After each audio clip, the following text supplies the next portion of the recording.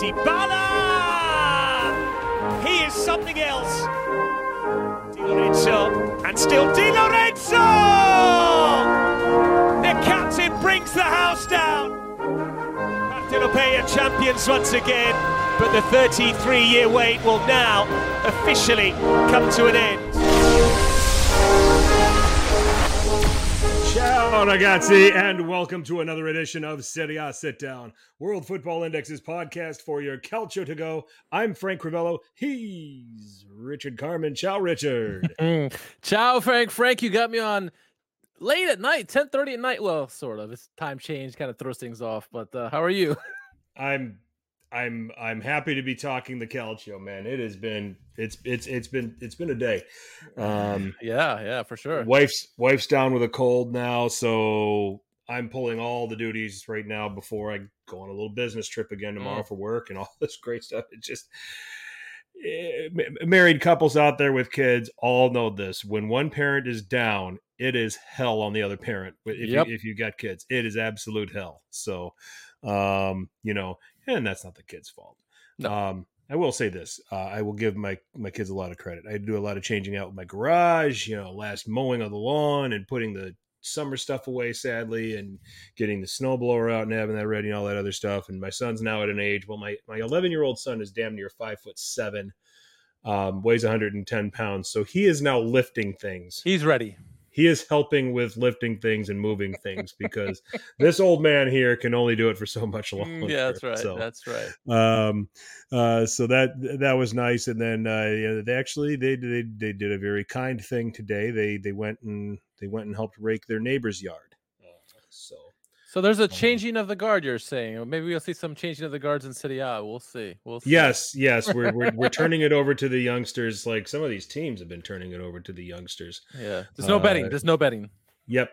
Just as long, just no betting. And my son's not interested in that. So good. So that's a good thing. He takes an interest in how Dad does. So I happened to split a win in Premier League yesterday, even though it was like $4 contest, $200 to first, $150 to second, and I had the exact same score as another guy, so we each won $175 on a $4 entry. So that was nice. Now, was this the Saudi Pro League or?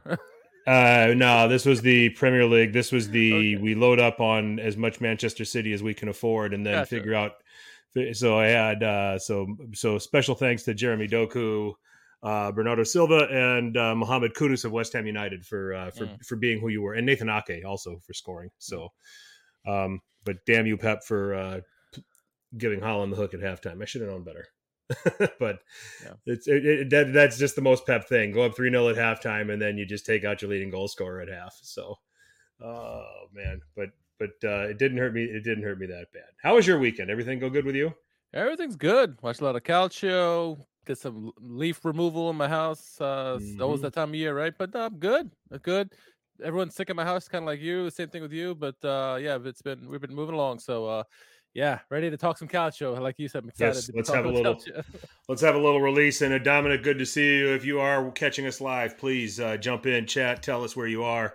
Give us any comments, any thoughts on what happened with the weekend. We have to do this. I mean, we have to start, and I don't know if anybody else, I'm not without paying a whole lot of attention, Richard, to the other podcasts that are out there speaking the English language Calcio. Mm-hmm. I think Bonetti's done it. Okay. But I don't know if with his podcast, but I'm not sure the others, or maybe I could be wrong, but we're leading with Bologna. We're leading with Bologna this week, and yes, Atalanta played Inter, and yes, Juventus shithouse Fiorentina. We're going to get to all that, but Bologna, boys and girls, are 10 matches unbeaten. They opened that season with that 2-0 loss to Milan, and here they are, 6th in Serie A. I got dirty looks. I got laughed at. I got poked and prodded by everybody out there in Calcio Twitter for saying that Bologna were going to finish 8th, and even made the comment that it wouldn't shock me that they would finish in the European places.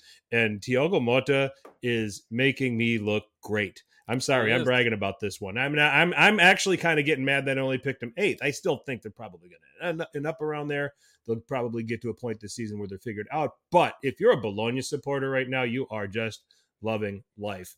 A 1-0 win here over Lazio, a goal by Lewis Ferguson, Skorupski coming through and making some saves. Fine performance from him. The restructuring of this team seems to take effect. And if Thiago Motta is manager of the first best, I think Thiago Motta wins manager of the season through the first 11 match weeks because of this 10-match unbeaten run, and because he's taking Riccardo Calafiori, who was used as a wing back at Roma, a fullback at other places, and he is deputizing at center back next to Boikema, and it is working.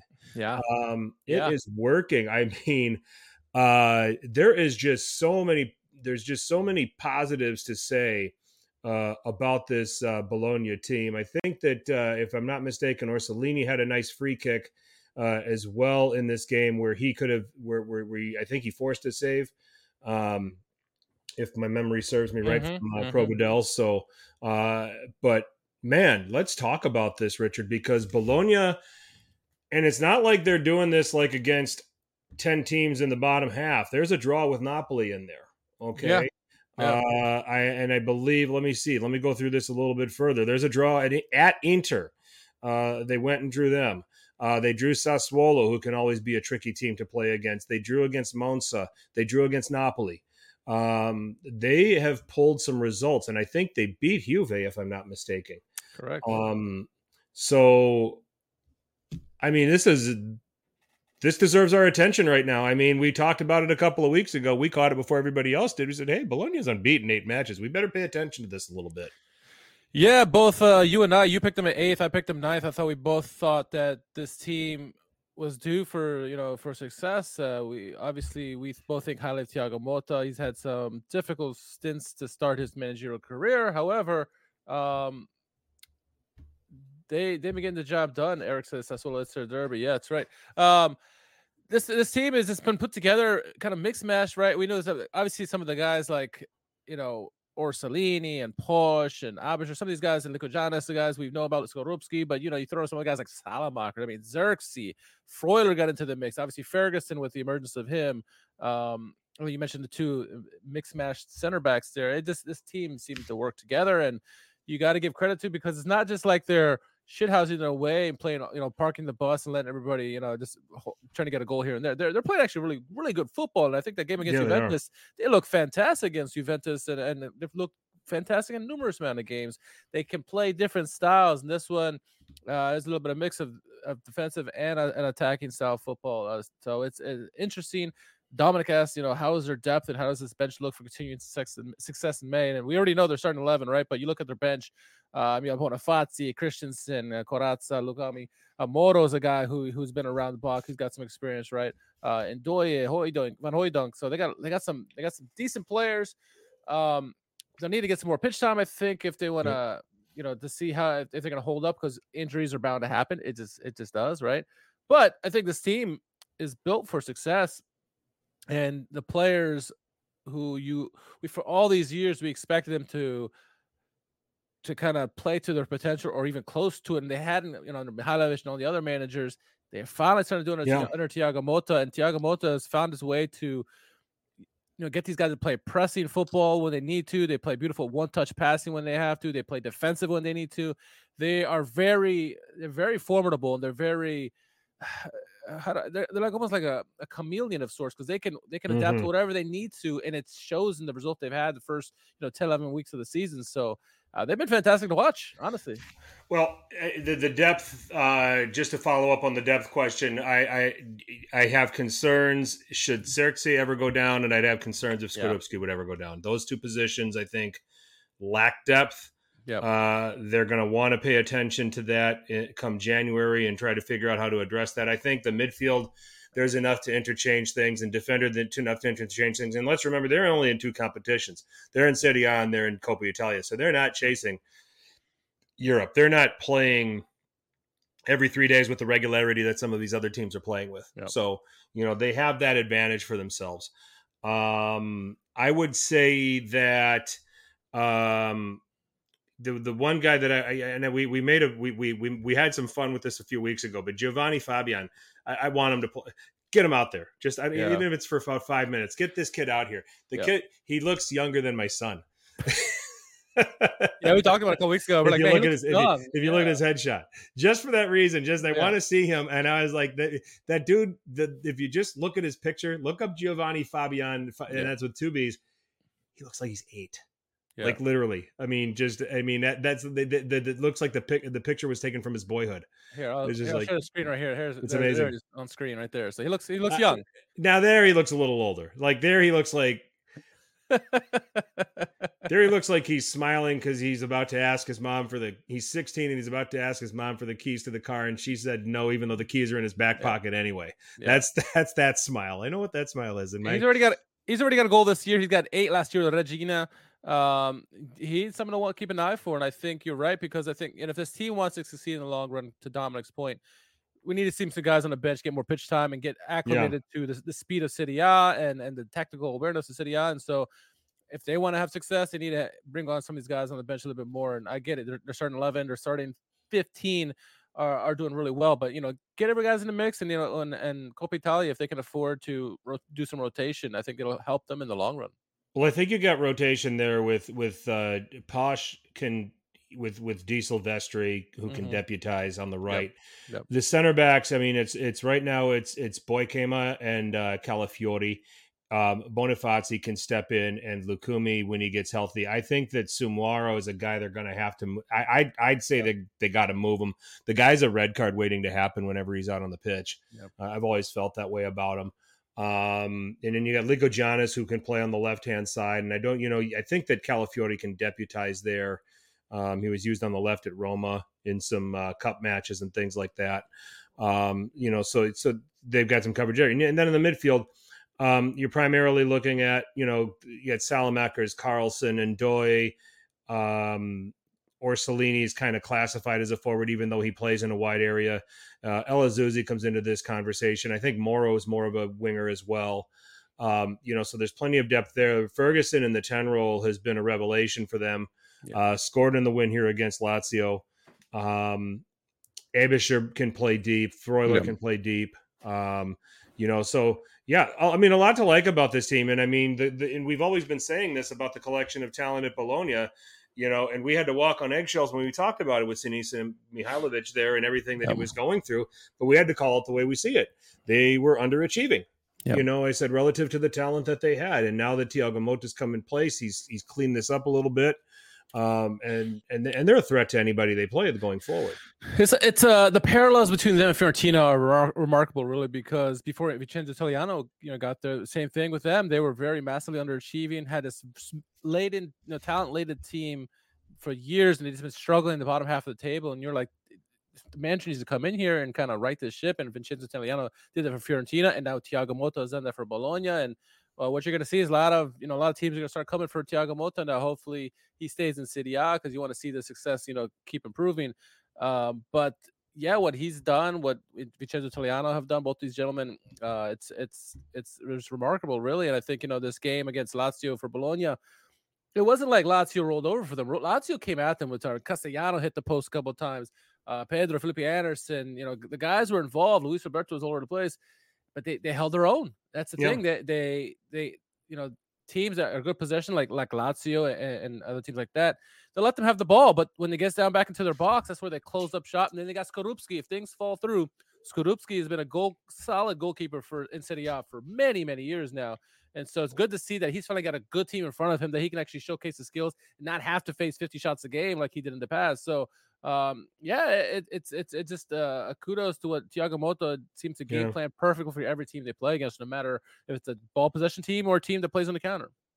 Just thank God he's not doing that crazy 2-7-2 that he tried to do at Genoa. That would just So that's the thing that's confusing, because I'm glad you brought it up, because the 2-7-2 is it seems like it's something astronomical, something stupid, but the way Thiago Motta did it was he read it vertically versus up and down. He read it from side to side. So if you look at it, you're looking at a left back and a left wing as a 2 on each side. And so the middle is a 7, including the goalkeeper. So he just is messing people's minds. It was really the formation he's using now, which is the 4-2-3-1. But if you like I'll pull up on the screen right here.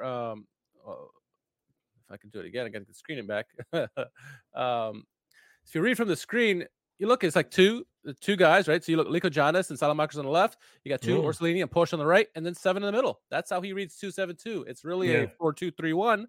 But what he does is just he's able to adapt his teams to any team that plays, and the way they all come back for each other, the wingbacks and the defender, wingbacks and the wingers. It really helps his team solidify in the midfield, because when you own that midfield, you own the game, and that's what his teams have been doing lately during this 10-game run. And let's see if they can. Let's see if they can carry this momentum here. They travel to Fiorentina next. That is on Sunday, and I'll tell you what, Fiorentina have, if you want to get them after they've had to play in Europe. So 100%. So there's definitely opportunity, and then after that we're back to another FIFA break, and then they host Torino. So there's going to be a couple of games where they're going to be tested to see if they can carry it and get to 11 and even 12. Yep. But exciting to see. So what do we got next, Richard? What do we got next? Well, we're looking at pull up the scores from this weekend just so everyone can kind of follow along where we're going with all this thing. But start with the reigning champions at Napoli. They had their little own derby, the Campania derby against Salernitana.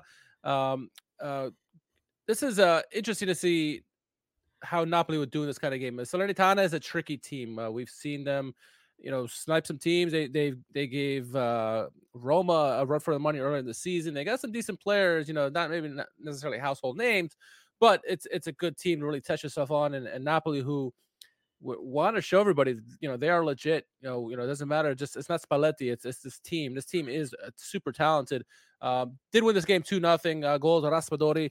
Nice goal in the 13th minute. Then Elmas in the 82nd minute got all 3 points. But what we saw in this game really is Napoli really in cruise control. It's a different beast with Raspadori at the striker position versus Osimhen.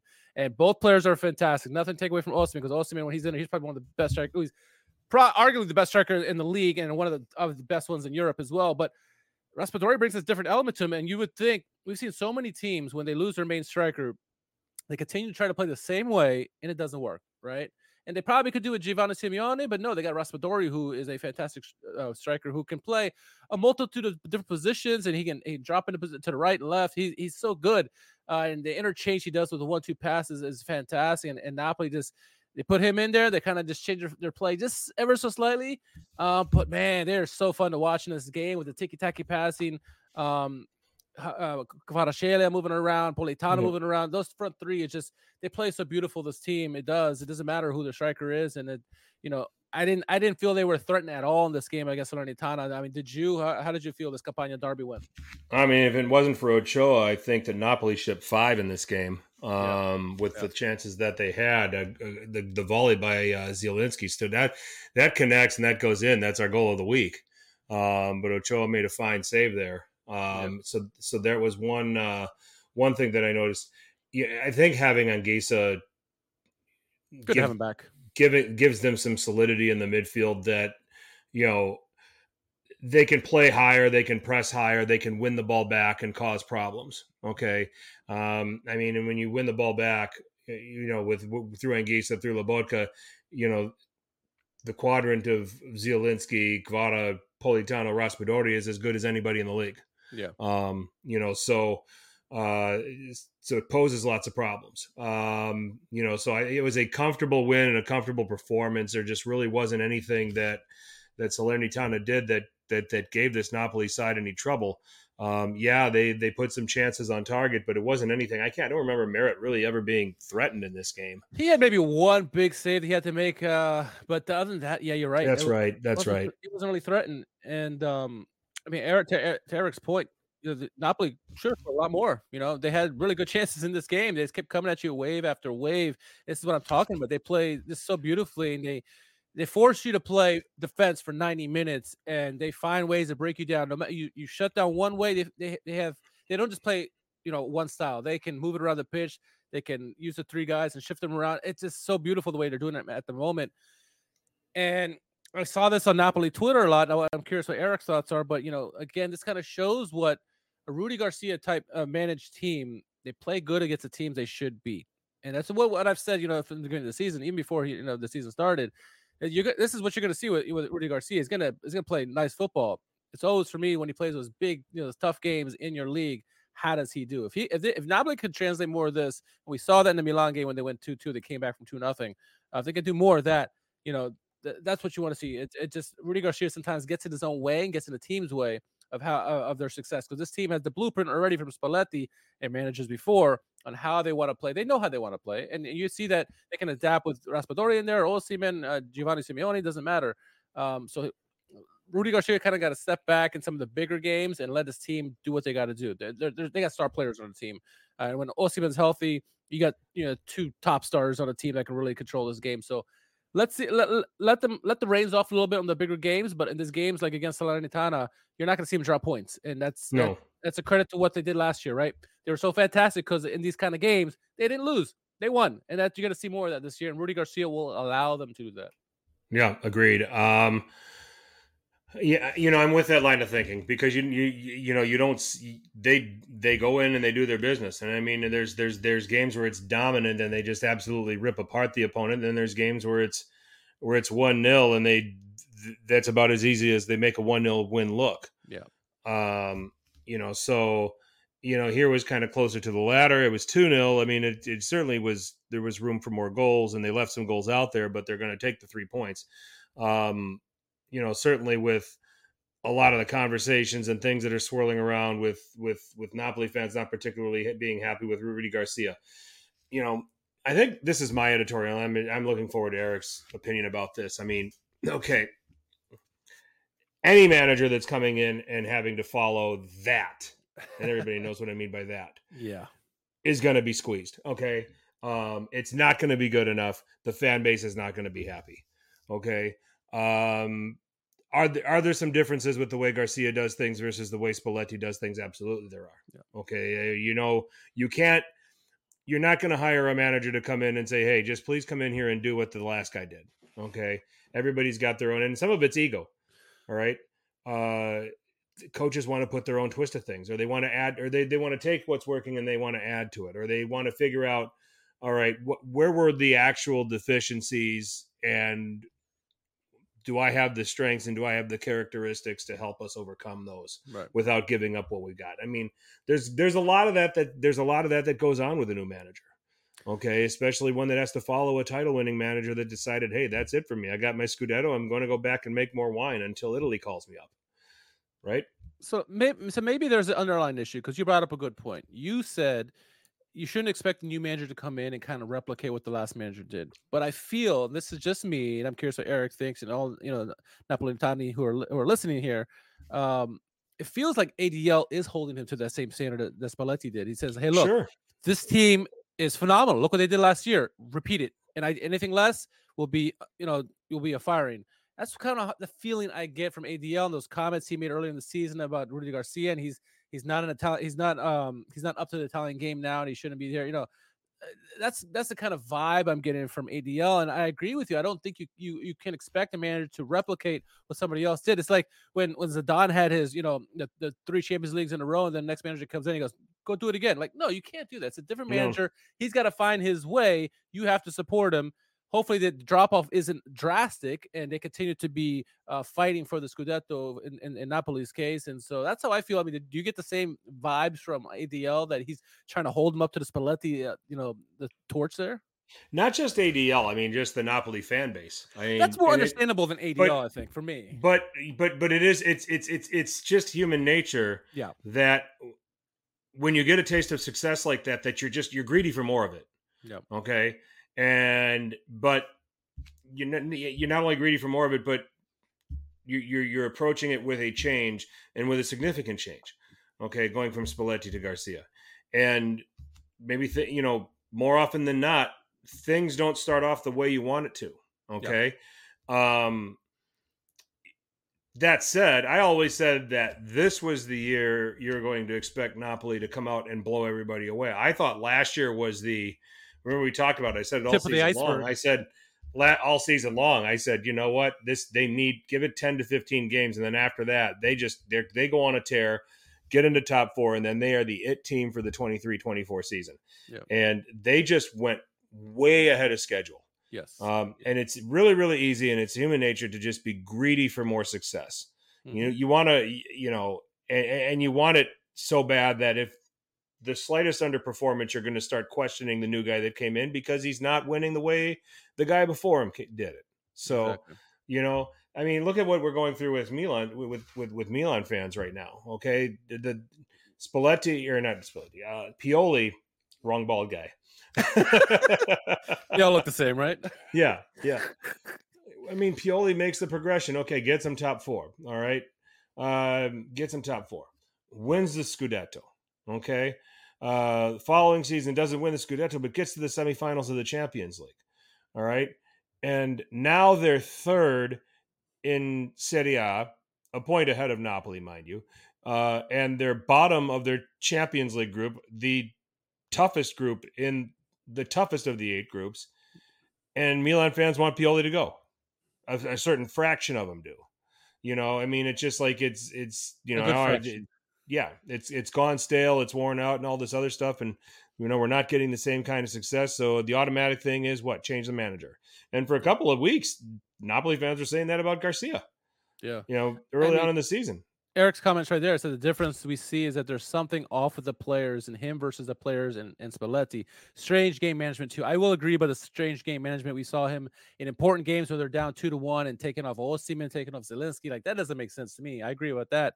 But yeah, the chemistry, when you have such success like Napoli did last year, even the players, they expect the manager to be at a certain level, in game management and how they hold themselves. And if they don't see that, you naturally, players obviously get more confident, stuff like that. And so there's naturally going to be a retort to that and, confliction with the new manager, especially if things aren't going as well as they'd hoped. So there's maybe a little bit of that. It's a little bit of everything there. I think still give Rudy Garcia some time to get this team used to him and vice versa. Yeah. But it's not going to be the blowout like we saw last year with Napoli. It's not. Maybe Inter this year might have that, but it's not going to be with Napoli. Yeah, I mean, it's just what I mean, Napoli supporters are just going to have to grit their teeth for a little while here until this collectively gets figured out between the manager and the players. So that's it. And then you mentioned Inter, so let's move on to them. Going on the road to Bergamo and taking care of business and winning 2-1 against Atalanta. They get goals from Hakan Çalhanoğlu on a penalty in the 40th minute. And then in the 57th minute, Martinez with a goal of the week candidate. Yeah, he was. Lovely curling goal. I mean, it's actually my goal of the week. All due respect to Colombo. And then Scamacca gets him back into it, and then Atalanta are on the move, forcing some saves out of Jan Sommer, who I think was better than the way some people rated him in this game.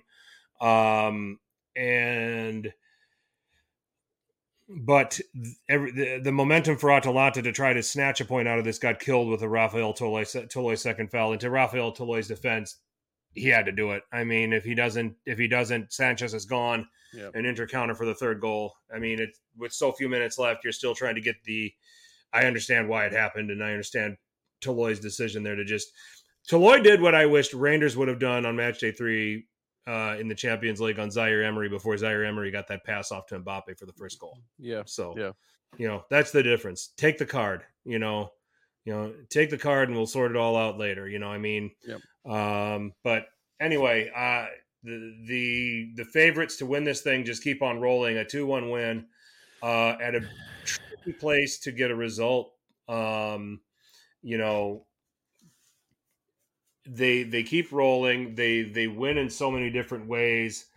This game they were playing more on the break. They probably were in more of their comfort zone. Atalanta had a little bit more of the ball than Inter did.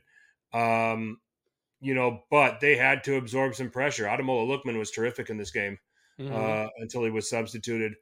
Çalhanoğlu beyond the penalty, I thought was excellent. Mkhitaryan obviously to help on the and what do we say? Who's the best in the world or one of the best in the world over the last several years, who has stood the test of time in specializing in being just a counterattack specialist from the midfield. 100%. Who's been better? There's not many that have been better than Henrik Mkhitaryan over the years. And then he delivers an assist here in this game, for Lautaro. Darmian comes in for Pavard, and we act like nothing ever really changed. And, I just think that what we're seeing over the course of the first 11 games, where Napoli have slipped and dropped points because of a new manager, Milan have slipped and dropped points because, for reasons that everybody will have an opinion over. You can probably just say, well, a lot of new players and players that have left, but then also, is it really getting stale with the coach?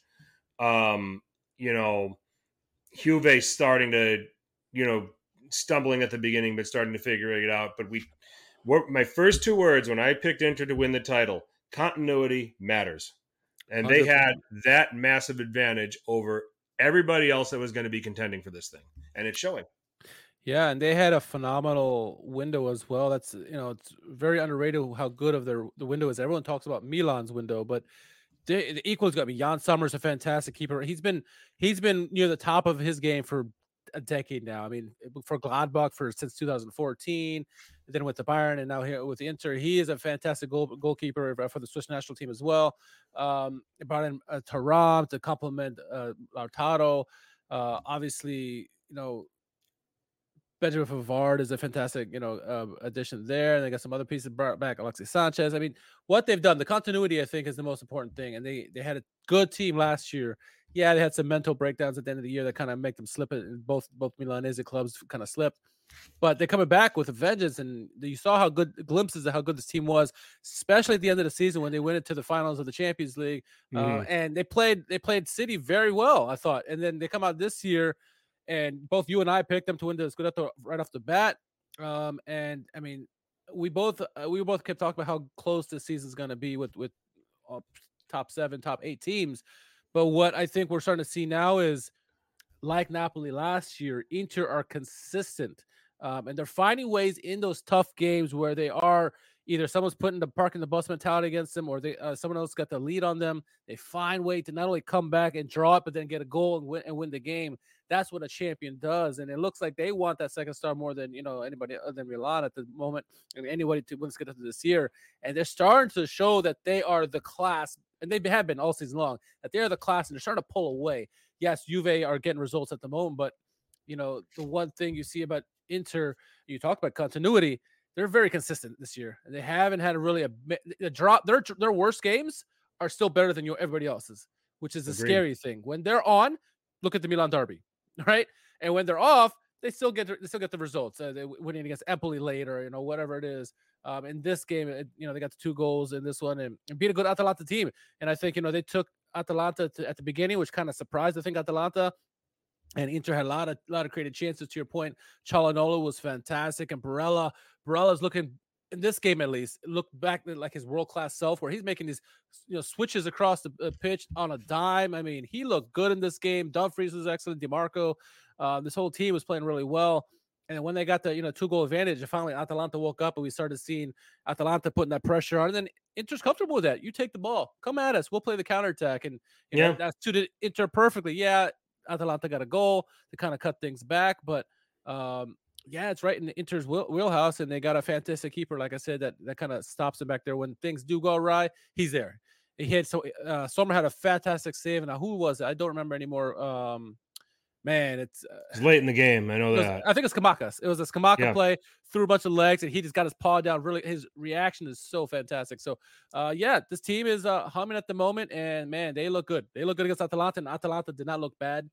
I think the key with this game is you had who was going to give up first, right? Atalanta hadn't given up a goal at home all season long to this point. And Inter haven't allowed a goal on the road, which is, someone's going to give, and both gave. Both teams are good. They're going to find ways to score. So, excellent game, I thought. And Atalanta have nothing to hold their heads down against. This was a good performance by them. They got beat by a better team. Yeah. I thought that Atalanta played well. I think they've shown their credentials about being one of the top teams in this league. Yeah. In this performance, it's just a little bit too much Inter. And and sometimes the other team found a way to beat you, on a good day. Sometimes that happens. Yep. That's what makes this sport so great, right? Absolutely. So, you know, and Inter are carrying this over a little bit to the Champions League. They stumbled out of the blocks against Real Sociedad, but still were able to rescue a point. They beat Benfica. Mm-hmm. They won so they're I believe they're top of the group, right, on 7 points. Inter, yeah, they're tied. I think they're maybe technically second, but yeah, they're a good position at the moment. Yeah, because they beat Salzburg. So, right. So it's everything's moving right along for them. We'd probably be talking about Simone Inzaghi as manager of the season if if Thiago Motta wasn't doing what he's doing, if Max Allegri isn't doing what he's doing. And speaking of Max Allegri, who is, when we play word association with Max Allegri, what do we say? We probably say shithousery. Yeah. There was some shit. Catenaccio is alive and well in this league, Richard. Yes. Let's talk about it. Yeah, it certainly is. Probably the marquee game of the weekend outside of Atalanta and Inter was Fiorentina Juventus. Obviously, that big derby there, big rivalry game there, and it was curious to see. We all knew what the game plan was going to set up as, right?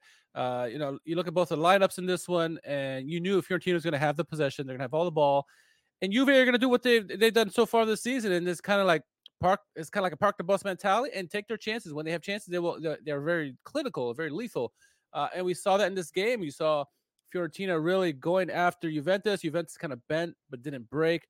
Had their chances at their own, but I thought Wes McKennie and Maretti in particular and Rabiot, they played really well in this game, both on the front end and the back end. But Nico Gonzalo, I think, Gonzalez is a guy who was sorely missed for Fiorentina. When he's in there, and the way Bonaventura is playing this year, Fiorentina just looks so smooth on the ball. But even as good as they looked, and as good as Juventus looked defensively, they just couldn't get the job done because there was a guy named Szczesny.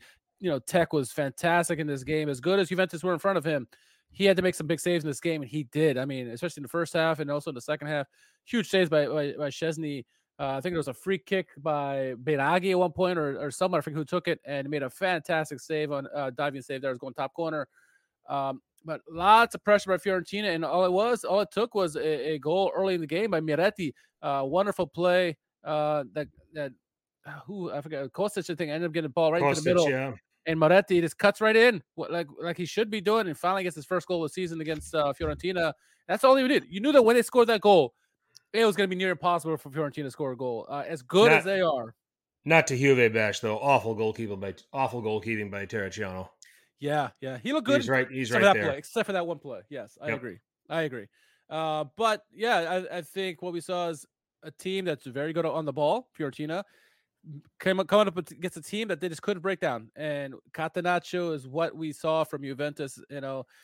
This is last year, and maybe mostly last year, we saw was the 2.0 version of Allegri. It was trying to be the Catenaccio, but was not good defensively, and they couldn't do anything offensively. This Juventus team is kind of a throwback to when they won 9 in a row, where they play fantastic defense. And when they want to play attacking, they can. And we saw them put like 3-4 goals this season up when they want to. But they are smart. Allegri is smart, and he picks his poison. And when he knows he's going against a team like Fiorentina, who like to have the ball, he's going to sit back and play the counterattack and take his chances when they come. He's not worried about it. Very much like a Mourinho or even Udinese this weekend. But Catenaccio is certainly alive and kicking, especially with Allegri. I mean, how many consecutive games have Juventus 6 gone now? 6 without conceding a goal. Unreal. Has anybody even dangerously threatened the goal at any time? No. I mean, Biraghi had a free kick that forced a save from Szczesny in this game. I just remember the Milan game. Milan's lost. Milan had chances, but nothing concrete. Yeah. Fiorentina had 25 shots in this game, but a lot of them were desperate. I mean, Bonaventura had a very close chance. I think, what was it? Second half. Yeah. And I think that just went barely wide. But I think that's one of the things that has to impress you about this run by Juventus is that not only have they not conceded a goal over the last 6 games, I don't think anyone's come close to scoring. Yeah. And when people get close, Szczesny's there. You have a great keeper like Szczesny, or even Medellin when he's in there, Petty, excuse me. But yeah, this team is, the comment here by Anthony, or excuse me, Vincent says, it's a mid team. I think you got to give a lot of credit to Allegri. He knows what he has and just kind of plays to their strengths. And what we've seen is that Rabiot's had this successive, even before the World Cup, really great run here. And then you throw in McKennie, who's been playing really well. Locatelli starting to emerge. Meretti's always good to plug in there because he seems to do really well, and they help out that back three. Bremer again was fantastic, I thought, in this game. Beltran, who Fiorentina have high hopes on to be like the next Batistuta, was non-existent in this game. He came off really early, but Anthony Barak couldn't really do anything in this game, and Kwame was fairly quiet. Nico Gonzalez tried to do everything on his own, but you can't against this Juventus team. You just can't. And I can't wait for the Derby d'Italia end of this month, because that's going to be, two heavyweights right there. Possibly, the first shot of the Scudetto winner right there is how that game goes. And it's probably not going to be the most entertaining based on how these two teams can play defense. No, exactly. It's going to be a slog. It's definitely going to be a slog when they get together and play each other. Let me ask about Locatelli. Okay. I mean, is he, because for the longest time we talked about, okay, he's playing out of position in Allegri's setup. Yeah. This isn't what he really plays. This is where he actually thrives. And he's turning in some good performances, or he at least looks good on the pitch. I'm willing to argue that it's the product of the tactics that Juventus are playing, and they play with such compactness that he's not necessarily isolated in certain situations that you typically see most players in his position. So I wouldn't sit here and say that Locatelli has figured out how to play that role. Okay. I would sit here and say that he has understood certain responsibilities that contribute to a collective. It's a very long-winded way of saying, I think it's a team effort to bog down the midfield. It's not one man ball winning and tackling, because I still don't see Locatelli, as a guy that I would look at and say, yeah, I'm intimidated if I'm anywhere near him, that he's going to come in and hard tackle me, or he's going to, make me think twice about trying to create through the midfield or anything like that. I think it's the collective. I think that he has, when he is in situations where he has to defend, he has cover. Rabiot and Miretti know their responsibilities, and they get, the three of them play tight through the middle. They've got the back three behind them too to provide cover too. I'm not ready to anoint Locatelli as a man who has adjusted in his career. I think he just does just enough for Juve, but I don't think he's figured this. I don't think he's figured this position out yet. No, we haven't seen the best of Locatelli. I mean, if you look at this midfield five that Juventus put out there, he's probably the third best in that midfield. Fourth best, excuse me. I think Rabiot is really the best player in that midfield. I think McKennie is that tackle cruncher ball who wins the ball. He's a ball winner. He's a true number 8, even if he plays on the wings. Meretti is such a good on the attacking side. The nuances of the game. Meretti is so advanced for his age, as is Fagioli. And Locatelli is just, like you said, he's in a great system for him at the moment. Is not where he can reach his potential, but he's not going to be found out, like you say. He's not isolated, and because of that, he can kind of play with a little bit more freedom, go and attack when he has to, help out defensively when he has to, and it's a good fit for him at the moment. Will this help him reach his potential? I don't know, because I think we, as Azzurri fans, need him to reach that potential to really help the midfielders that the Azzurri have, to give him some depth, rotation, so that he can alleviate some of them and come into big games when it matters, and not let a big drop off in the midfield when say Verratti leaves or Barella gets off the pitch. We need someone to step in there and kind of keep that play at a certain level. So he's not there yet, but I think he fits well into the system. And like I said, fourth best in this midfield at best, just because Moretti, McKennie's the ball winner, like you said, and Rabiot is probably the best, most talented on this team, I think, in the midfield. So, yeah, he's not there yet. Hopefully he can get there, but he's in a nice place at the moment, and this midfield is certainly doing well with him there, Yep.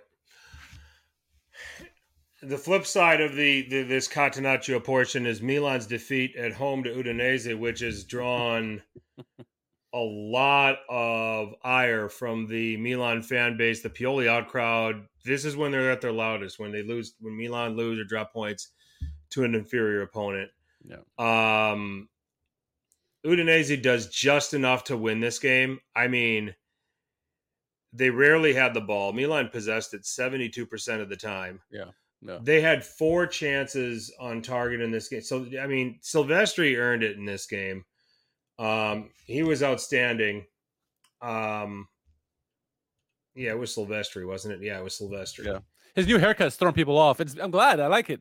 But, yeah. Well, it didn't throw him off last year in this fixture. Milan put 4 past him on the opening day, and I think that's kind of it. I mean, Florenzi missed an absolute sitter in this game. Yeah.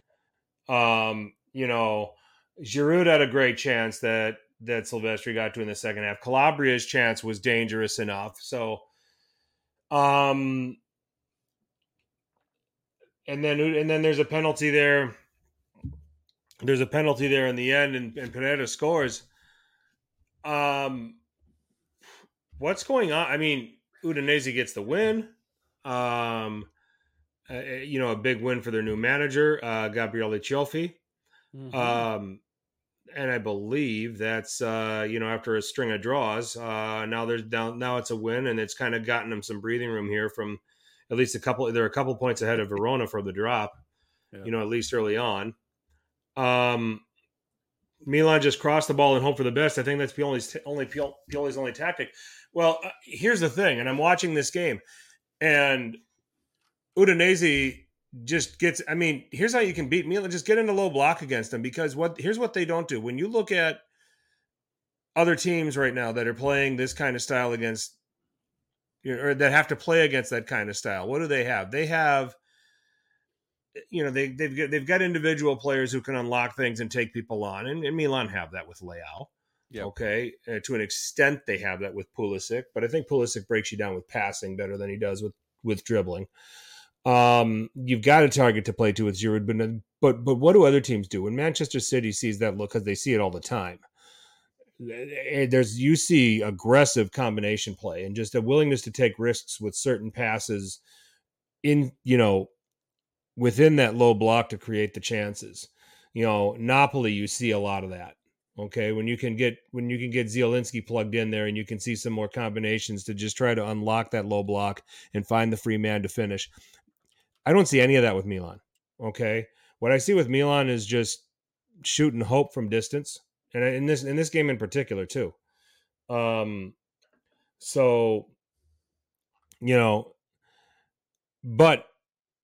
I have to, and I'm not saying this because I'm still a Pioli in guy. I which I am. I mean, I'll point to every reason why you keep him and show you. We talked about 96 last week. We'll talk about when Milan sacked Allegri. That was the beginning of the banter era. Mm-hmm. In full blast. But Alessandro Costa Curta said, Milan's just not finishing. Yeah. How can you really blame that on the coach? I can. But you're right. The players have to do a big part of this. But, I made the joke that like Juve having given up a goal in, 6 games now, feels like Milan haven't scored a goal in 6 games. And to a point, the players 100% have to be the ones that score the goals. But, I think when things aren't going well, you got to find something to stir the pot. Milan don't have a Frankesi type that can bulldog his way and create goals from nothing. Leao isn't living up to what he's trying to do too much at times. He's not living up to his star player mentality that you see it in flashes where he comes in like, oh my God, he's taking over the game. And then he drifts away for long stretches of the game. And you can't have that when a team's not scoring goals. Obviously you have like a guy like Giroud up there and Jovic. Why are they starting together? I don't know. It's so many pieces. And I know there's a lot of injuries as well, but when your team is struggling, you need to find ways to adjust your game so that you can be more successful. And Milan are just not creating anything at the moment. I mean, they can't score in Champions League. They can't score in the league at the moment. It's really depressing as a fan. And I'm with you. And I don't think anything should happen with Pioli until the end of the season, because I've never seen success when it happens during the season. There's so many examples of just, taking guys and what's his name now? I can't remember now, but it was right after Allegri was sacked. We brought one of the guys from the youth academy. Well, Seedorf came in. But we brought some other guys too, and none of that has ever worked. And it won't work here, especially with Abate. I don't think it would. But for me, I still put a lot of blame on Pioli and company because they're not adjusting to the tactics. They feel like continue to do their layout inshallah. They're trying to just throw it to him, just swing the crosses in, hope for the best with Giroud and lay out, and it's not working. They got to find something else, and maybe you get through this rough patch and get back to the normal ways. But they're also not playing well defensively, and the defense is not looking shaky at times. Tomori goes on these great stretches, and then he gets a red card or something stupid or makes a silly mistake. Udinese did what they normally do to Milan. It wasn't Bacao this time, right? Like Dominic said, but it was Pereira, and it was a foul. It was a legit penalty, right? Nothing to complain about there. And so it was an interesting game to say the least. And Catenaccio won. You knew Udinese was going to come and play because they had lost. Obviously, they've been losing so much this year. Then they lost their Coppa Italia game as well. And so Cioffi said he challenged them. I want to see, put up a fight, show some passion. They did. So you got to give credit to Udinese in this game. But Milan it's just been hard to watch. They've had so many chances, million shots. It's not working. It's not working. I mean, I'm just going to keep repeating it, though. I mean, as long as Milan are in the Champions League places, okay, Pioli's going nowhere, okay? Is bringing in Ibra for this mystery role going to make things more complicated? I don't think it is. I think you take him out of that dressing room, you're taking out a lot of the leadership. So can you explain this Ibra thing? Because I saw this pop up, and I was like, "Wait, what's going on with Ibra?" So, I don't even think Redbird knows. Maybe not. Maybe Pioli's just gonna pay him some of his money. Hey, I need help, man. Come on. I think they're just gonna call him and say, "Hey, we're gonna get just come in here and hang out, and we're gonna give you an office, and you go hang out with the players at Milanello, and we'll pay you." They do need his leadership. They do need his leadership for sure. Milan were at their best with Ibra and Kiar both in the back there, kind of like showing things away. Leao was controlled under Ibra because every time Leao gets off in his little crazy way, Ibra kind of grounds him immediately. You need that, but it's still a little bizarre to me to bring back a guy. I guess maybe it's not as bizarre now that I think about it. But when I first saw this pop up, I'm like, wait, what's going on here? Yeah. Well, you also got this isn't the most fit team right now. They're dealing with they're dealing with a litany of injuries, which they're trying to work through. But injuries don't. And I remember somebody was talking about this last time. Injuries don't excuse certain selections that make you scratch your head. Like Luka Jovic, you're going to put a stiff next to a stiff up front. I've never seen that work. I've said that so many times. It's like, who was doing that for the longest time? Why Sampdoria are in Serie B. They thought that playing Gabbiadini with Quagliarella or whoever it was would win them games. Or Caputo with Quagliarella. So we'll see. Cardinali's supposed to be negotiating with Ibra around the PSG match. As a team manager, I think it's just going to be kind of a backroom, maybe a player consultant, something in that role. I mean, certainly they're going to give him money. They're going to give him they're going to pay him the kind of money that's going to make it attractive. Sure. So, and he's made no bones that he wants to be a coach sometimes. So this kind of helps him get his foot in the door and get in that aspect. So, yeah, it's going to be interesting. But I mean, this is very eerily similar to how like Roma started last year, where they had all these injuries to start the season. They didn't score goals for freaking like 10, 11 games. And we're like, what is going on? And Mourinho got the blame as well, where it's like he's a dinosaur, can't figure this thing out. And eventually it did come around. So it very well could happen with Pioli. And that's why I don't want to get rid of him, because I've fully given him the blame, mostly given him the blame, but I don't think he's out, because who do you bring in? There's no one you can bring in that can right the ship. So I want to see how the Champions League group thing closes out, and then I want to see how the season ends. And especially if they don't make top four, then I'm done with him, and I'm teetering. But I don't think he should be fired during the season by any stretch. I think that he has earned the opportunity to have the rest of the season to figure this out. Okay. He's not that far removed from winning a Scudetto. He's coming off of a Champions League semifinal place. We're talking about a Milan that is struggling to finish goals. Okay. Sometimes that comes in peaks and valleys with teams. There's Vincent with his Roma's perspective. See, and he says like, "Hey, they have Lukaku now, and all the attacking problems are solved. Sometimes it's the players and not the coach. It very well could be. It very well could be. Very fair point. Health plays a lot, and also the players doing what they have to do. Yeah, I agree. It makes you wonder what having they didn't have did they not have Teo Hernandez for this game, or Florenzi had to play on the left. Right. Teo was out. Yeah, Teo and Pulisic will be back, and one more. I forget who the other person was. Chukwueze was out too. Chukwueze, Kalulu, Pulisic. Pellegrino's going to be out for a while here. Benacer's slowly starting to come back, probably after January. Yeah. So, they're shuffling through some injuries right now that are impacting their ability to play. Okay. So there's something, and I'm not going to sit here and keep making excuses for Pioli, and I'm not cracking all of a sudden. Champions League semifinals place had a little bit of luck with the draw in international games during the season. They eliminated the best team in Italy to get to that semifinal. I don't think that was luck. Yeah. Okay. They got to play a Tottenham team that stopped giving a shit for the coach they were playing for in the round of 16. But, they eliminated a Napoli that the rest of Italy couldn't figure out. So you don't luck your way into that. So, and then the group itself, the group, they had a favorable draw. It was just going to be between them and Chelsea over who would win it. So, that's just that's just how it is.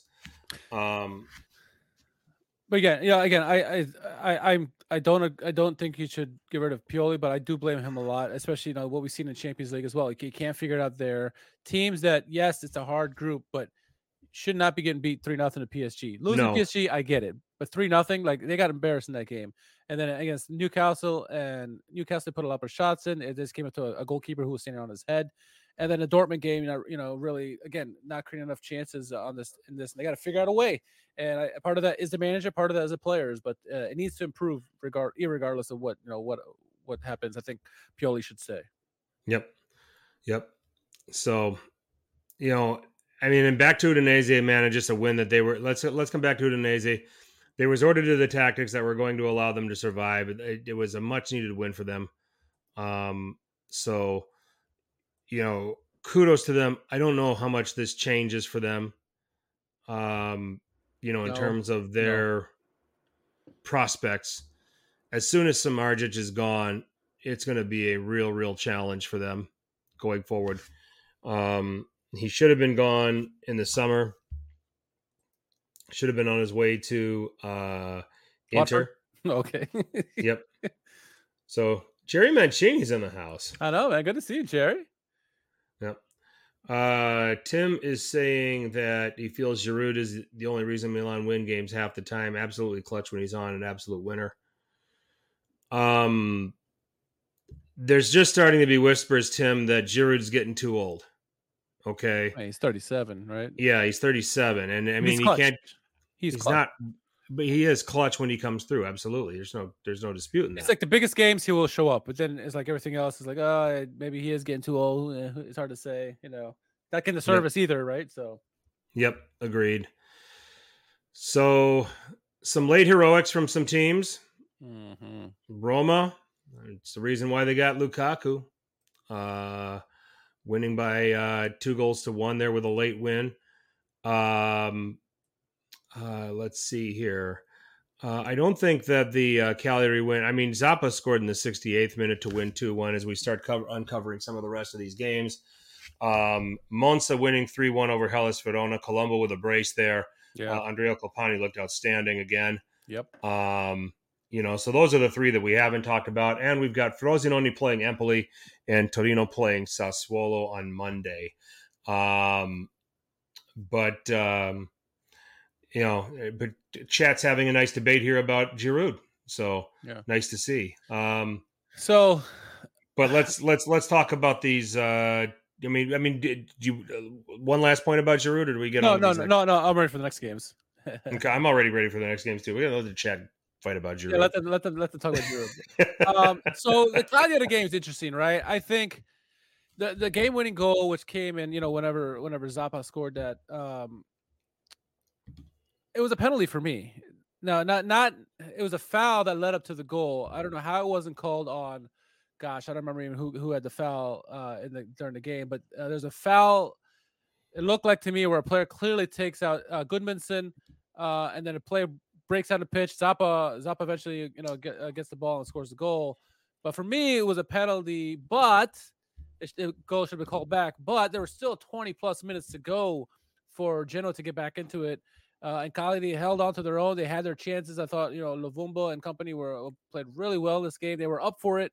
Always going to be a hard game against a team who's going to be one of your indirect rivals in terms of placement in the table. So Cagliari's starting to show a little bit more passion lately. Viola, I love seeing him come off the bench. He's in his mid-30s now, but he still has that spark. And when he plays with Deola and some of these other guys, it's a good mix. I mean, they got a good mix of experience plus youth in this team. And Lovumbo looks so hungry. He's not going to be there for much longer, I don't think. But it was a good entertaining game. I thought, Goodmanson again is trying to do everything himself. It seems like, but the Genoa are a tough team, and I thought Cagliari deserved the win. Genoa had more than enough time to kind of make up for that goal that it shouldn't have counted in my opinion. But hey, Cagliari did what they had to do. They got the win, and now they got 2 wins on the bounce. Now I feel like the back-to-back wins now for Cagliari. Good for them. It's probably why we don't see George right now. He's probably, Cagliari are on a winning streak. He's on a drunk stupor right now somewhere. He's on a drunk stupor. He's just gone on some kind of retreat to try to process this information. So that's what I would say, man. Cagliari 2 on the bounce. That's better than I thought they'd do at any point this season, but they've gotten a way to figure it out. Having Viola in the fold too, to give them a little creativity. I think that was something that was desperately missing with this Cagliari team. So I don't expect them to all of a sudden start making a charge up the table, but having him there is enough to make people pay attention. Yeah. And then you got Luvumbu who can unlock you a little bit too, to your point. Genoa right now is just completely Goodmunds independent. It's, Malinowski is just the classic example of what happens when you leave Atalanta. Yeah, isn't he? God. It's just, it seems like Højlund's right now the only guy that, because he's at least scoring a few goals for Man United, and jury's still out on whether or not the one and done. And Zapata's been okay for Torino, I guess. But most of these guys that have moved on, from Atalanta, and in the case of Malinowski, it's like he's been a shell of himself. And I'm yawning because I'm yawning at his performances and the kind of player he is. It's just like, maybe Gilardino starts getting out the best in him, but hopefully it's strange. You need Retegui to get back to kind of help that complement that Goodmanson attack. Because they got more guys to focus on, and then hopefully the midfield can get more involved as well. But I think he's certainly lacking at the moment, not playing. You would have thought when he came back to Serie A that he would kind of recap some of that magic that he had at Atalanta, but it's not happening just yet. And it's unfortunate because I think Genoa need him at the moment. Genoa are kind of going through a little bit of a funk at the moment. They're still getting some results when they need to, but it would be nice to have a solidified midfield there with Malinowski to kind of help lead the way and put some scare in people when he gets that left-footed shot off. But we really haven't seen that this year, and it's like, what's going on? So to be determined with Genoa, but yeah. Let's talk about a couple of teams that are in really good form right now that are coming off of wins here. Monza and Roma. Yeah. Roma first. Told you guys this is what it's going to look like now that they've got the pieces. Yeah. And they've won 4 out of the last 5, 12 points in their last 5 games after starting with 5 in just their first 6. Everybody was calling me crazy. I said 4th, and I'm not wavering from that. I think they get to the Champions League next season. And with the form that they're in, the narrow 1-0 defeat here against Inter, where they played a near flawless game, should have gotten out of there with a draw had it not been for one stupid lapse in concentration that led to the goal. Yeah. Watch out for this Roma team, and in here against the Lecce team, who has been very game, very pesky, and I mean Lecce's 11th still, even with not having won a match in their last 5. Roma, that was a gut check win to be able to pull that one out in stoppage time and reverse that result and come away with the win. Find ways to win, especially in situations like this. I mean, it's the difference between Roma and, say, Milan right now. It's not always pretty, but they're finding ways to get it done. And then on Monza's side, it's a product of, okay, they're beating the teams that are around them, probably still going to take the defeats to the top or to the upper level teams. They might pull a scalp here or there, but they're ninth. They're ninth. Andrea Colpani, another assist. Colombo scoring goals where Milan are struggling to score goals. You've got players like Chioria, Pessina, who's kind of adapting to a new role, playing in a deeper midfield position, and seems to be pretty successful.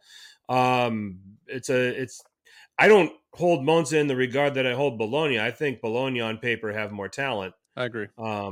But they're proving to be a problem. So talk about both of those teams. I mean, Roma, that's what it's supposed to look like. And Monza, they're the young players that they've assembled are playing at a high level. Yeah, so Roma, obviously Lukaku escaped egg on his face with the 4th minute penalty that he missed, that Falcone made a save on. But yeah, this is a team that Roma, what they could look like, at least. Yes, they got the result, and when they have possession of the ball, Falcone had to make some big saves. I thought Dybala, when he's healthy, he just adds this element to this team that not many teams have. He is so good on the ball. He has world-class talent, and can shift around, can find people, he can find different spaces. He's got a left foot, he's got a right foot, he's got some tricks behind him.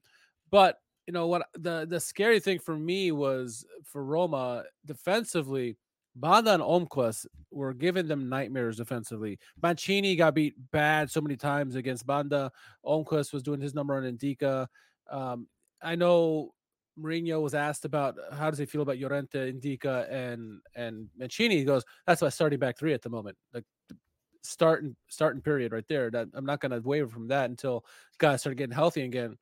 And they're good when they're put in the right position, but when you're put in a position where you have to go pace against these guys, man, Mancini can, if you're trying to go like, if it was like a big body trying to go against Mancini, fine, he's fine there. But when you go for pace, he's not the most pacey or a quick guy. And Banda was making the moves on him, finding his teammates around.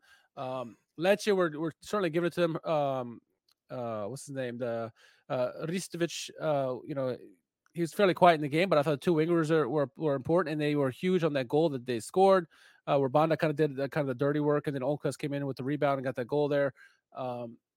But Roma, this is what we expect from Roma and Mourinho's team. I saw a stat which was, I forget who posted it, but it was like something like 20-some goals after 90th minute under Mourinho's reign, which is unreal. This team doesn't fight. They don't quit until the very end. This is very reminiscent of, and this is different levels. This, I'm talking about Sir Alex Ferguson at Manchester United. They used to score goals late in every game under Sir Alex Ferguson. Fergie time.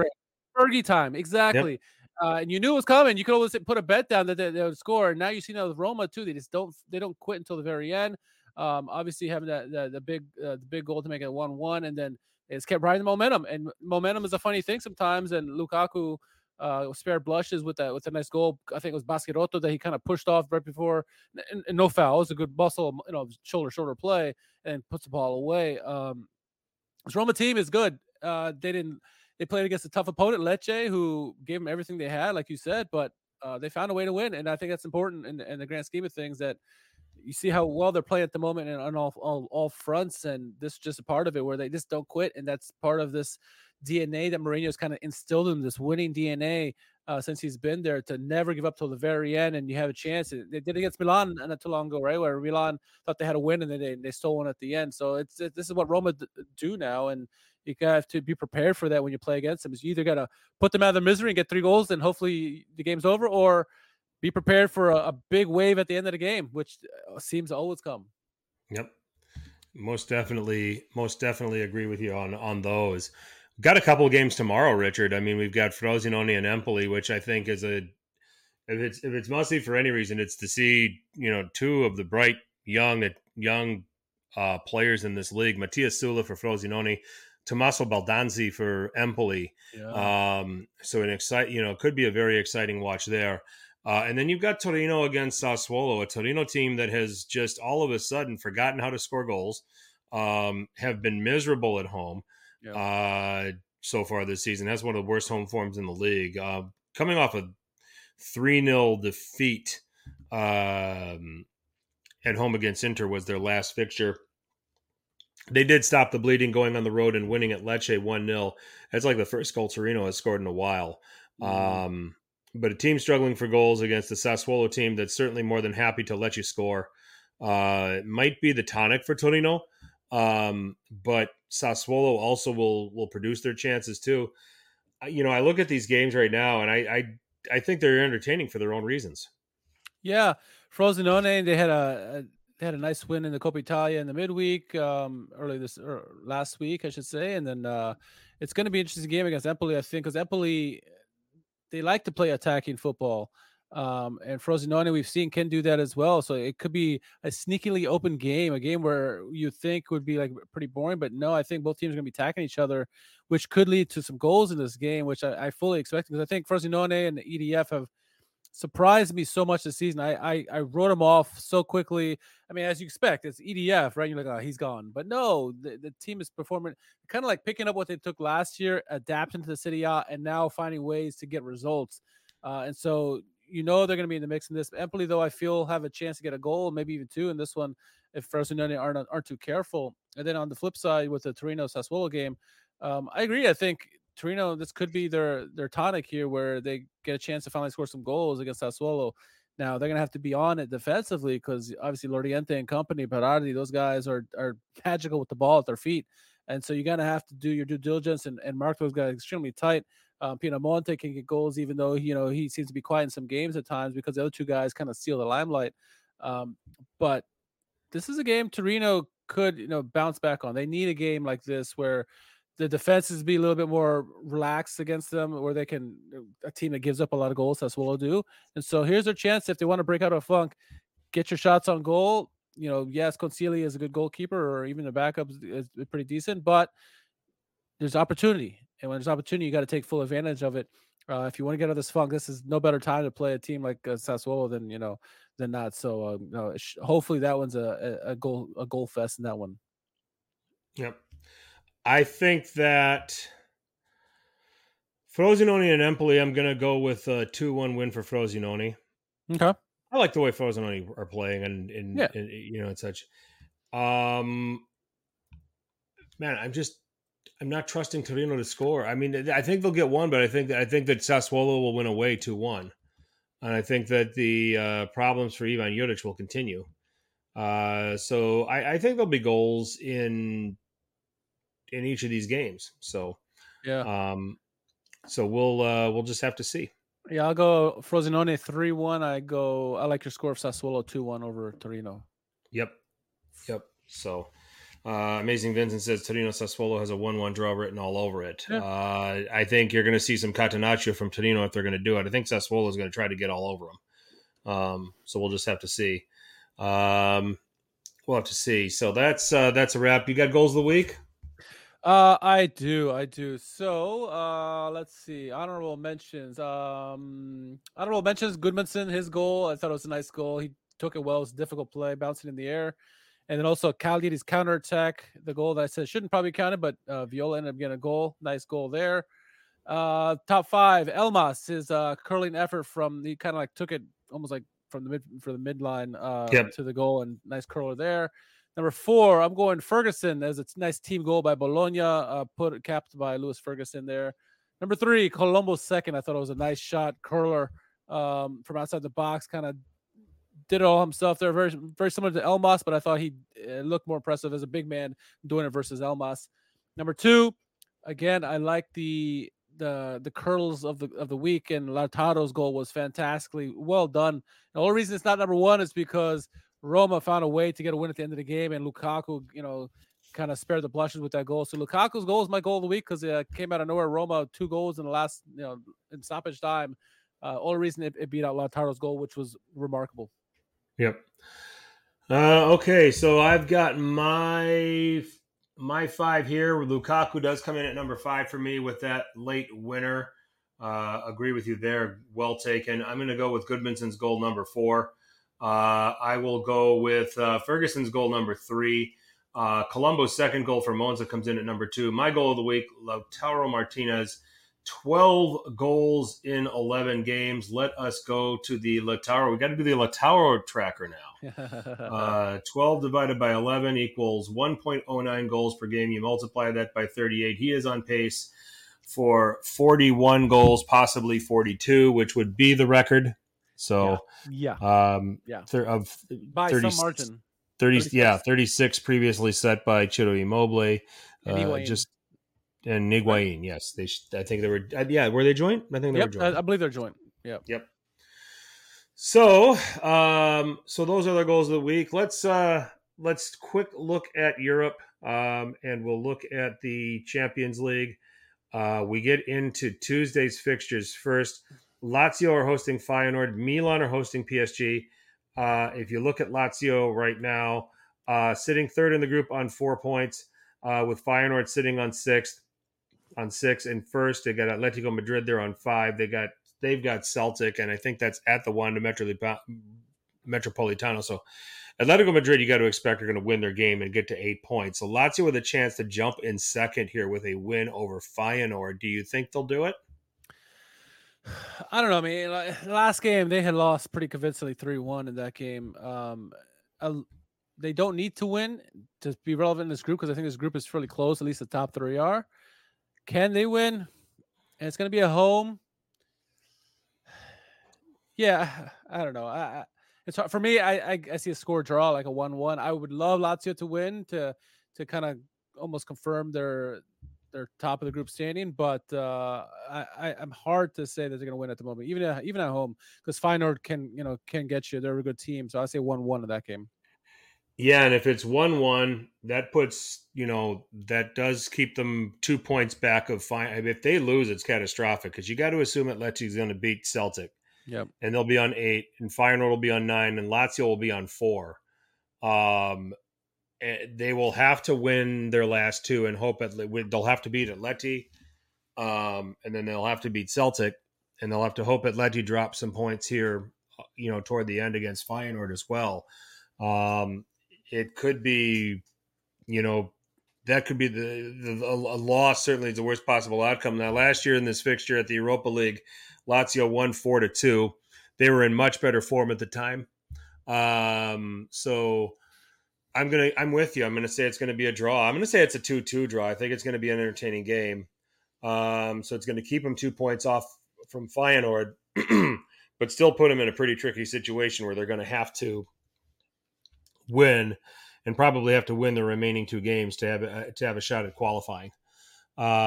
So Milan hosting PSG. We know what happened at the Parc des Princes. 3-0 to PSG. Milan are now bottom of the group. They have not scored in 5 games. They're struggling to score goals. Everybody's miserable in the Milan Twitter camp. I'm going to say this, Richard, because we have been through this. We've been through this ever since Pioli has taken over.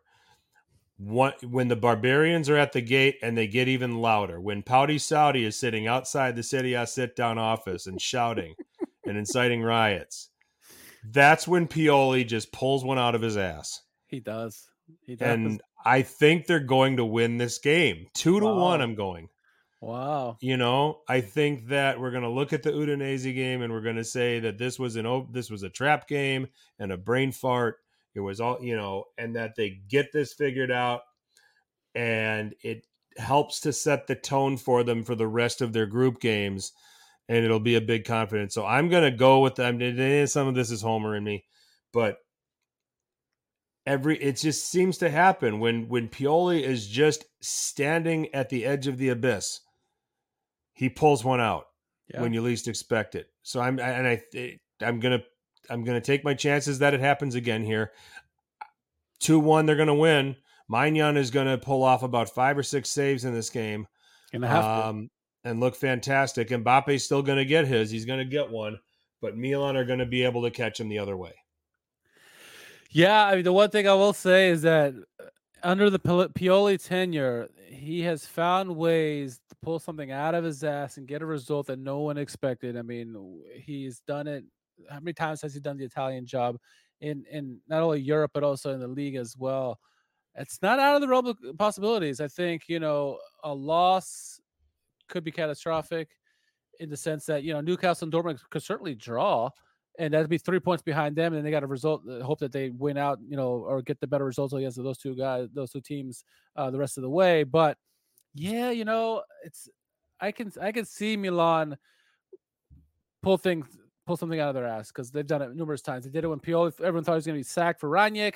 We saw it so many different times, even during the year when they won Scudetto, and they found ways to pull something out of their ass. So yeah, I mean, it's probably a little bit of a homer pick, but I'm gonna say they get a draw in this one.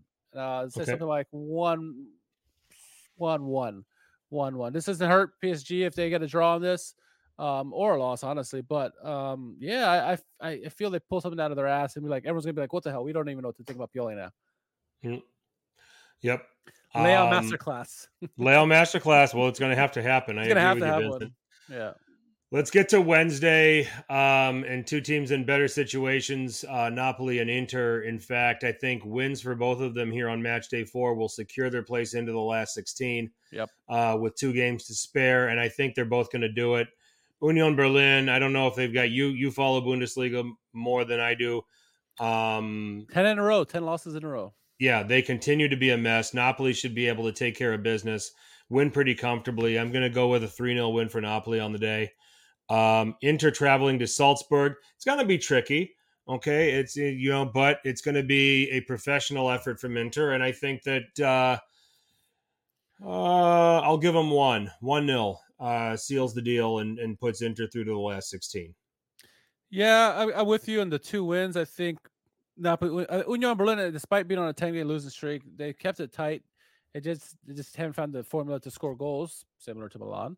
But I think obviously Napoli have the talent and the team is so good, and then being at home is going to help as well. I'll go 2-0 there. Napoli wins that, and then I'm with you with the Inter. Narrow win. They don't need to win, big or flashy. They just got to get their job done, which I think Inzaghi knows how to do. Cup merchant, as we said numerous times. So yeah, I think both those teams win, and they lock their place into the next round, which is amazing for Inter because usually they wait till the last minute, last game to figure it out, and now they have a couple games where they can kind of rotate, which is going to help. It's going to really help them in their Scudetto push because they can kind of rotate players and really focus back on the league there, and it's just really bad news for the rest of the league. Yep, I definitely agree. Moving over to the Europa League. We have, let's take a look. We have Atalanta hosting Sturm, where a win there will secure round of the next round of qualification for them. They'll have head-to-head over Sturm. Sporting should beat Rakov in that group, so we're not particularly concerned there. Roma travel to Slavia Prague. On surface should be difficult. Slavia Prague are second on 6 points. But a win here for Roma would secure a group win for them on the road.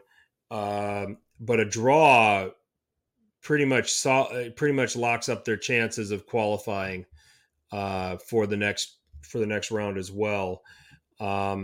I think we just have 2 teams right now in the Euro. Yeah, 2 teams in the Europa, and then finally Fiorentina against Čukarički in the Conference League.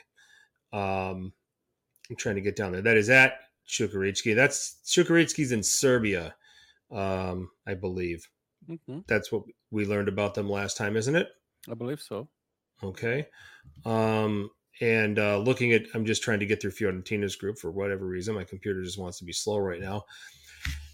Fiorentina, Ferencvaros, and Genk all have 5 points in that group, and Čukarički's just bringing up the rear and making up the numbers. Fiorentina's going to find a way to win. It's going to be tighter than you think. Probably I'll go 3-1 for Fiorentina. They will get it done. They'll get to 8 points, and then they're still going to be in a dogfight with Ferencvaros and Genk for qualification. I'm going to go Roma drawing at Slavia Prague, and I'll go 1-1. And I don't think either team will be bothered by that result. And I think Atalanta finish off Sturm when they couldn't finish them off in Austria. They'll take care of it here. I'll go 3-1 in that game. Yeah, the Serbian team, Čukarički.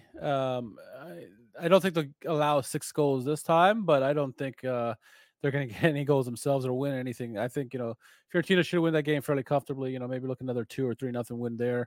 Looking at Slavia and Roma, I'm with you. I think on the draw, 1-1 sounds like a legitimate scoreline. I think obviously traveling there is always difficult, but I think both teams are in a place where they don't want to expend themselves too much because they know they can get beat, and they feel comfortable enough that they don't have to overextend themselves, I think, and put themselves in risky positions. So yeah, 1-1. I like that. I like that scoreline, and I'm with you on Atalanta too as well, getting a win. I look at more like a 2-1 scoreline at home. They continue to do well defensively and just do enough to get past Sturm Graz, and so you probably see a little bit more rotation. Some of the guys who didn't get that many minutes in the game probably see maybe a Luis Muriel start, which would be maybe him and a CDK or something like that. But we'll see some hopefully 3 wins or at least 2 wins in a draw from the Italian teams in this one. Yep. So that is our European roundup. Is there anything that we've missed news-wise, Richard? I think it was pretty quiet on the news front, unless I'm forgetting something. But Derby d'Italia is next. Derby della Capitale is this upcoming weekend. So that's going to be the headliner, obviously. Lazio-Roma. Lazio the home team? Let me look at the calendar. I'm sure one of the guys in the chat, it's Lazio looks like they are the home team. Okay. I'm still picking Roma. Ooh, I am 2-1. I'm going Lazio at home. I have my concerns. If Lazio can't break down and score on Bologna, how are they going to score on Roma, who's going to be much more organized and much more compact? Yeah, that's fair. That's kind of my argument here. Now, I am giving them a goal, but I think that Roma will score twice. Okay, fair enough. Slowly, Casale and Romagnoli are not the partnership that they were last year. Yeah, they're going through a blip. The whole team is going through a blip at the moment. Yeah. I think Lazio find a way. It's gonna be an ugly game. But I don't think you're going to see any team score 3 goals in this one. But I said Lazio win ugly, something like a 1-0, maybe 2-1, something like that. Sorry, Vincent, might not like that, but hey, maybe I'm wrong. Yep. All right, and we now move on. Derby d'Italia, I think, is in a couple of weeks. It's on the 25th, 26th. Is after the international break. Yep. We may have Reno on then. We'll see if we can get that scheduled. So. Yep, that would be good. Derby to mid-table. Derby to mid-table. Nice. We're already starting the laughs. Let's have a few more laughs and take a look at let's take a look at the contestants for the world's most popular hashtag game. Who won Calcio Twitter? All right, kicking things off, we got Joe Cappuccino. It's Allegri when Sule returns and asked to be played as a right winger. He's like trying to throw up. Like, what are you talking about? You're not going to play right wing. You play right back, left back. All right, we got Saturnian saying speed meeting Kvaratskhelia killed me. Oh, my God. That's his teammate. Can't believe that, bro. I can't be Latin Martinez fan. Bro, I'm about to meet so many people, I think, Chad. I think I'm about to meet, like, a lot of people, bro. Right here. Yeah, here comes Kvaratskhelia. Yeah, and they all have to come up here. I'm about to meet a lot of people, bro. And the connection's good. Like. All right, hold on. Here we go. Yo, Karaji. Carvajal. My boy was good, Carvajal. Oh, me. Carvajal. I thought of my boy, bro. But you can't say my last name. Carvajal. What? Karastania? Karastania? Yes. Karastania, my boy from England, Georgia, my boy. Yes, sir. England, Georgia. Oh my god. Oh my god. Oh man, that was cringe. Or Speed. Well, Speed is not the only one. Djokovic made a joke out of him. I'm a new AC Milan. Yeah, I do. Yeah. I haven't played yet. Djokovic telling him he's an AC Milan player. Let's get it. Nice. Going for a hat trick. Yes, sir. Oh man, poor Speed. All poor right, Speed. so Freaky Freaks is nominating our friend Nima, who I think made this. Is this post unavailable? Well, we're gonna have to move on. Yep, we're gonna have to move on. Oh, rats! Would have been nice to see, and I think Anthony is also. Same thing. Yeah. It's, okay. We've got a legend up next here, Violissimo. Tonali, now that he can't play calcio or play soccer anymore. Multiple. That's a very efficient way to scratch is. off multiple scratch cards. That's. I'll have to take note of that. Yeah. Oh my god, that's funny. Yeah, I think he's the leader in the clubhouse at the moment. Yeah, creative in there. Moving on, Dybala Lex says, missing Samuel Elling Jr. last seen providing an assist versus Bologna on August 27, 2023. If found, please contact Juventus FC. Apex is nominating Don, I believe Don Atius here. I'm just waiting for it to come up on my computer. Uh-oh. So the original tweet was from Copa 90. Says, what a journey it's been for Union Berlin over the past few years. As a picture of their jerseys, their sleeves on their jerseys. And then Flavia or Don Atius says, Union Berlin journey after Bonucci's arrival. Second division. Yeah, the second division badge there when they get relegated. Not bad. Not bad. All right. So at Vicini Low, Jose Mourinho when his teams need goals after the 90th minute. This guy looks like Mourinho.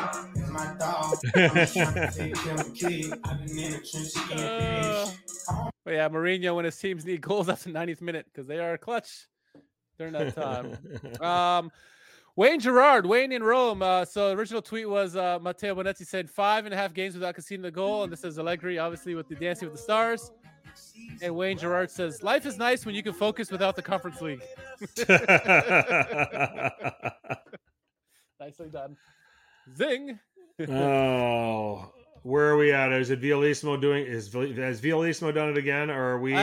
I think it's Violissimo. I mean, the speed stuff is too cringe to give the win because it's just bad. It's just bad. But yeah, I'm with you with Violissimo. All right, let's go with it. Violissimo has done it again. This week's winner of Who Won Calcio Twitter. So I will go ahead and report that now. If there's anything you want to say to the people, or repost it. Yeah. Well, again, shout out to the Low Limit Football. They had me on a couple weeks ago, I guess it was now, to talk all things football, soccer related. But yeah, shout out to those guys. Those guys have been doing a fantastic job over the years. They've been doing it longer than we have. So shout out to both of those guys. What else? We were talking about Derby della Capitale coming up soon. Derby d'Italia on the horizon after the international break. Another international break. Other than that, yeah, I got nothing, man. It's just it's fall season here in the eastern U.S. and excited, man. Things are starting to turn up in Serie A. We got a tight race for European spots, and Inter are doing their thing, and Juventus are trying to hold on, which is it's going to be a 2-horse race potentially, unless Napoli and Milan can kind of get their things together, or maybe another team creeps in there, right? Maybe Bologna. We'll see. Yep. I don't know about that, but you never know. You never know. So I mean, enjoy the Champions League games this week, everybody. I mean, some big important matches for everybody. Lazio and Milan have big work to do. Napoli and Inter have chances to put things away and be ready for the next round of 16. And then, of course, the games on Thursday: Atalanta, Roma, Fiorentina. Let's see if we can get some good results and have a good week for Serie A on that front. And then we'll be able to come back next week, talk about the Derby de Capitale. Derby de Capitale. There you go. So it is late. So it is late. We will put a bow on this edition of Serie A Sit Down on that note, where we have our own channel on Apple Podcasts and SoundCloud. You can find us on Stitcher, Spotify, iHeartRadio, wherever there is podcasts. There is Serie A Sit Down. At Serie A Sit Down on Twitter or Instagram. Questions, comments, thoughts, anything you want to have us cover on future podcasts. Who Won Calcio Twitter? We're still calling it that. Hashtag Who Won Calcio Twitter for our end of podcast contest that we do every week. Please make sure that it's clean, though, that it's not offensive, or else we will not read it. Yep. We want to have fun with this. We don't want to do this at other people's expense. We will have a good zing at certain fan bases or at certain teams or certain players, but not to the point where we're offending anybody. Yep. We're also on Facebook, here on YouTube. If you're watching us for the first time, you enjoy what you see, click that like button. It means a lot to us. More importantly, click that subscribe button and hit that notification bell, because you'll be subscribed to the channel, and then you'll also have notice of when we go live. So I think that's it. We can resume our normal Tuesday night service next week, I think, Richard. I think so. Lord willing. Yep. Once in a while, we got to shift to Sundays when life gets in the way. So that's right. Well, that's going to do it, guys. Chat, you guys were all amazing as always. Yeah, Thanks for bringing it. And we will be back with you guys next Tuesday night, November the 14th. So enjoy those European games this week. Enjoy the Derby della Capitale next weekend. Yes, got it. Bravissimo. That's why we don't get paid. All right. Well, that's it for this edition of Serie A Sit Down. For Richard, I'm Frank. As always, make sure you tell your paisans about us. Ciao. Sul